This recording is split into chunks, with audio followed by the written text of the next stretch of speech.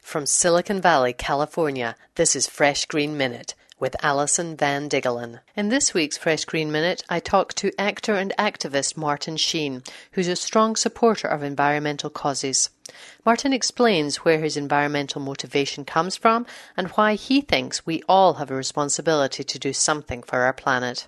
How do you choose which organisations? Because you must be inundated with so many. You're so well known.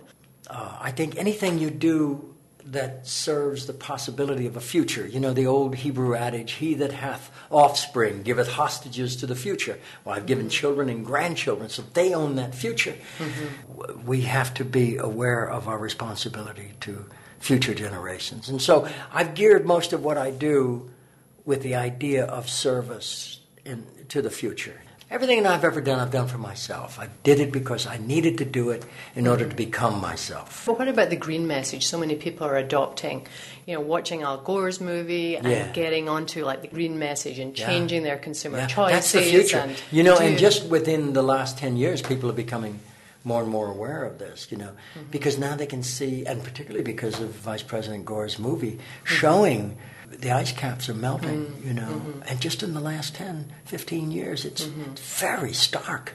Do you feel it's important for you to help get that message out, or do you feel that's his department? Well, no, I think all of it's incumbent on all of us to share as much information and to do as much as we can, Kids today are far more aware than we were, and yes, they're getting it at school. They're getting it in school. Yes. I want to thank you very much, Martin Sheen, for taking part in Fresh Dialogues. I'm delighted. Thanks so much for having me. You're very brave.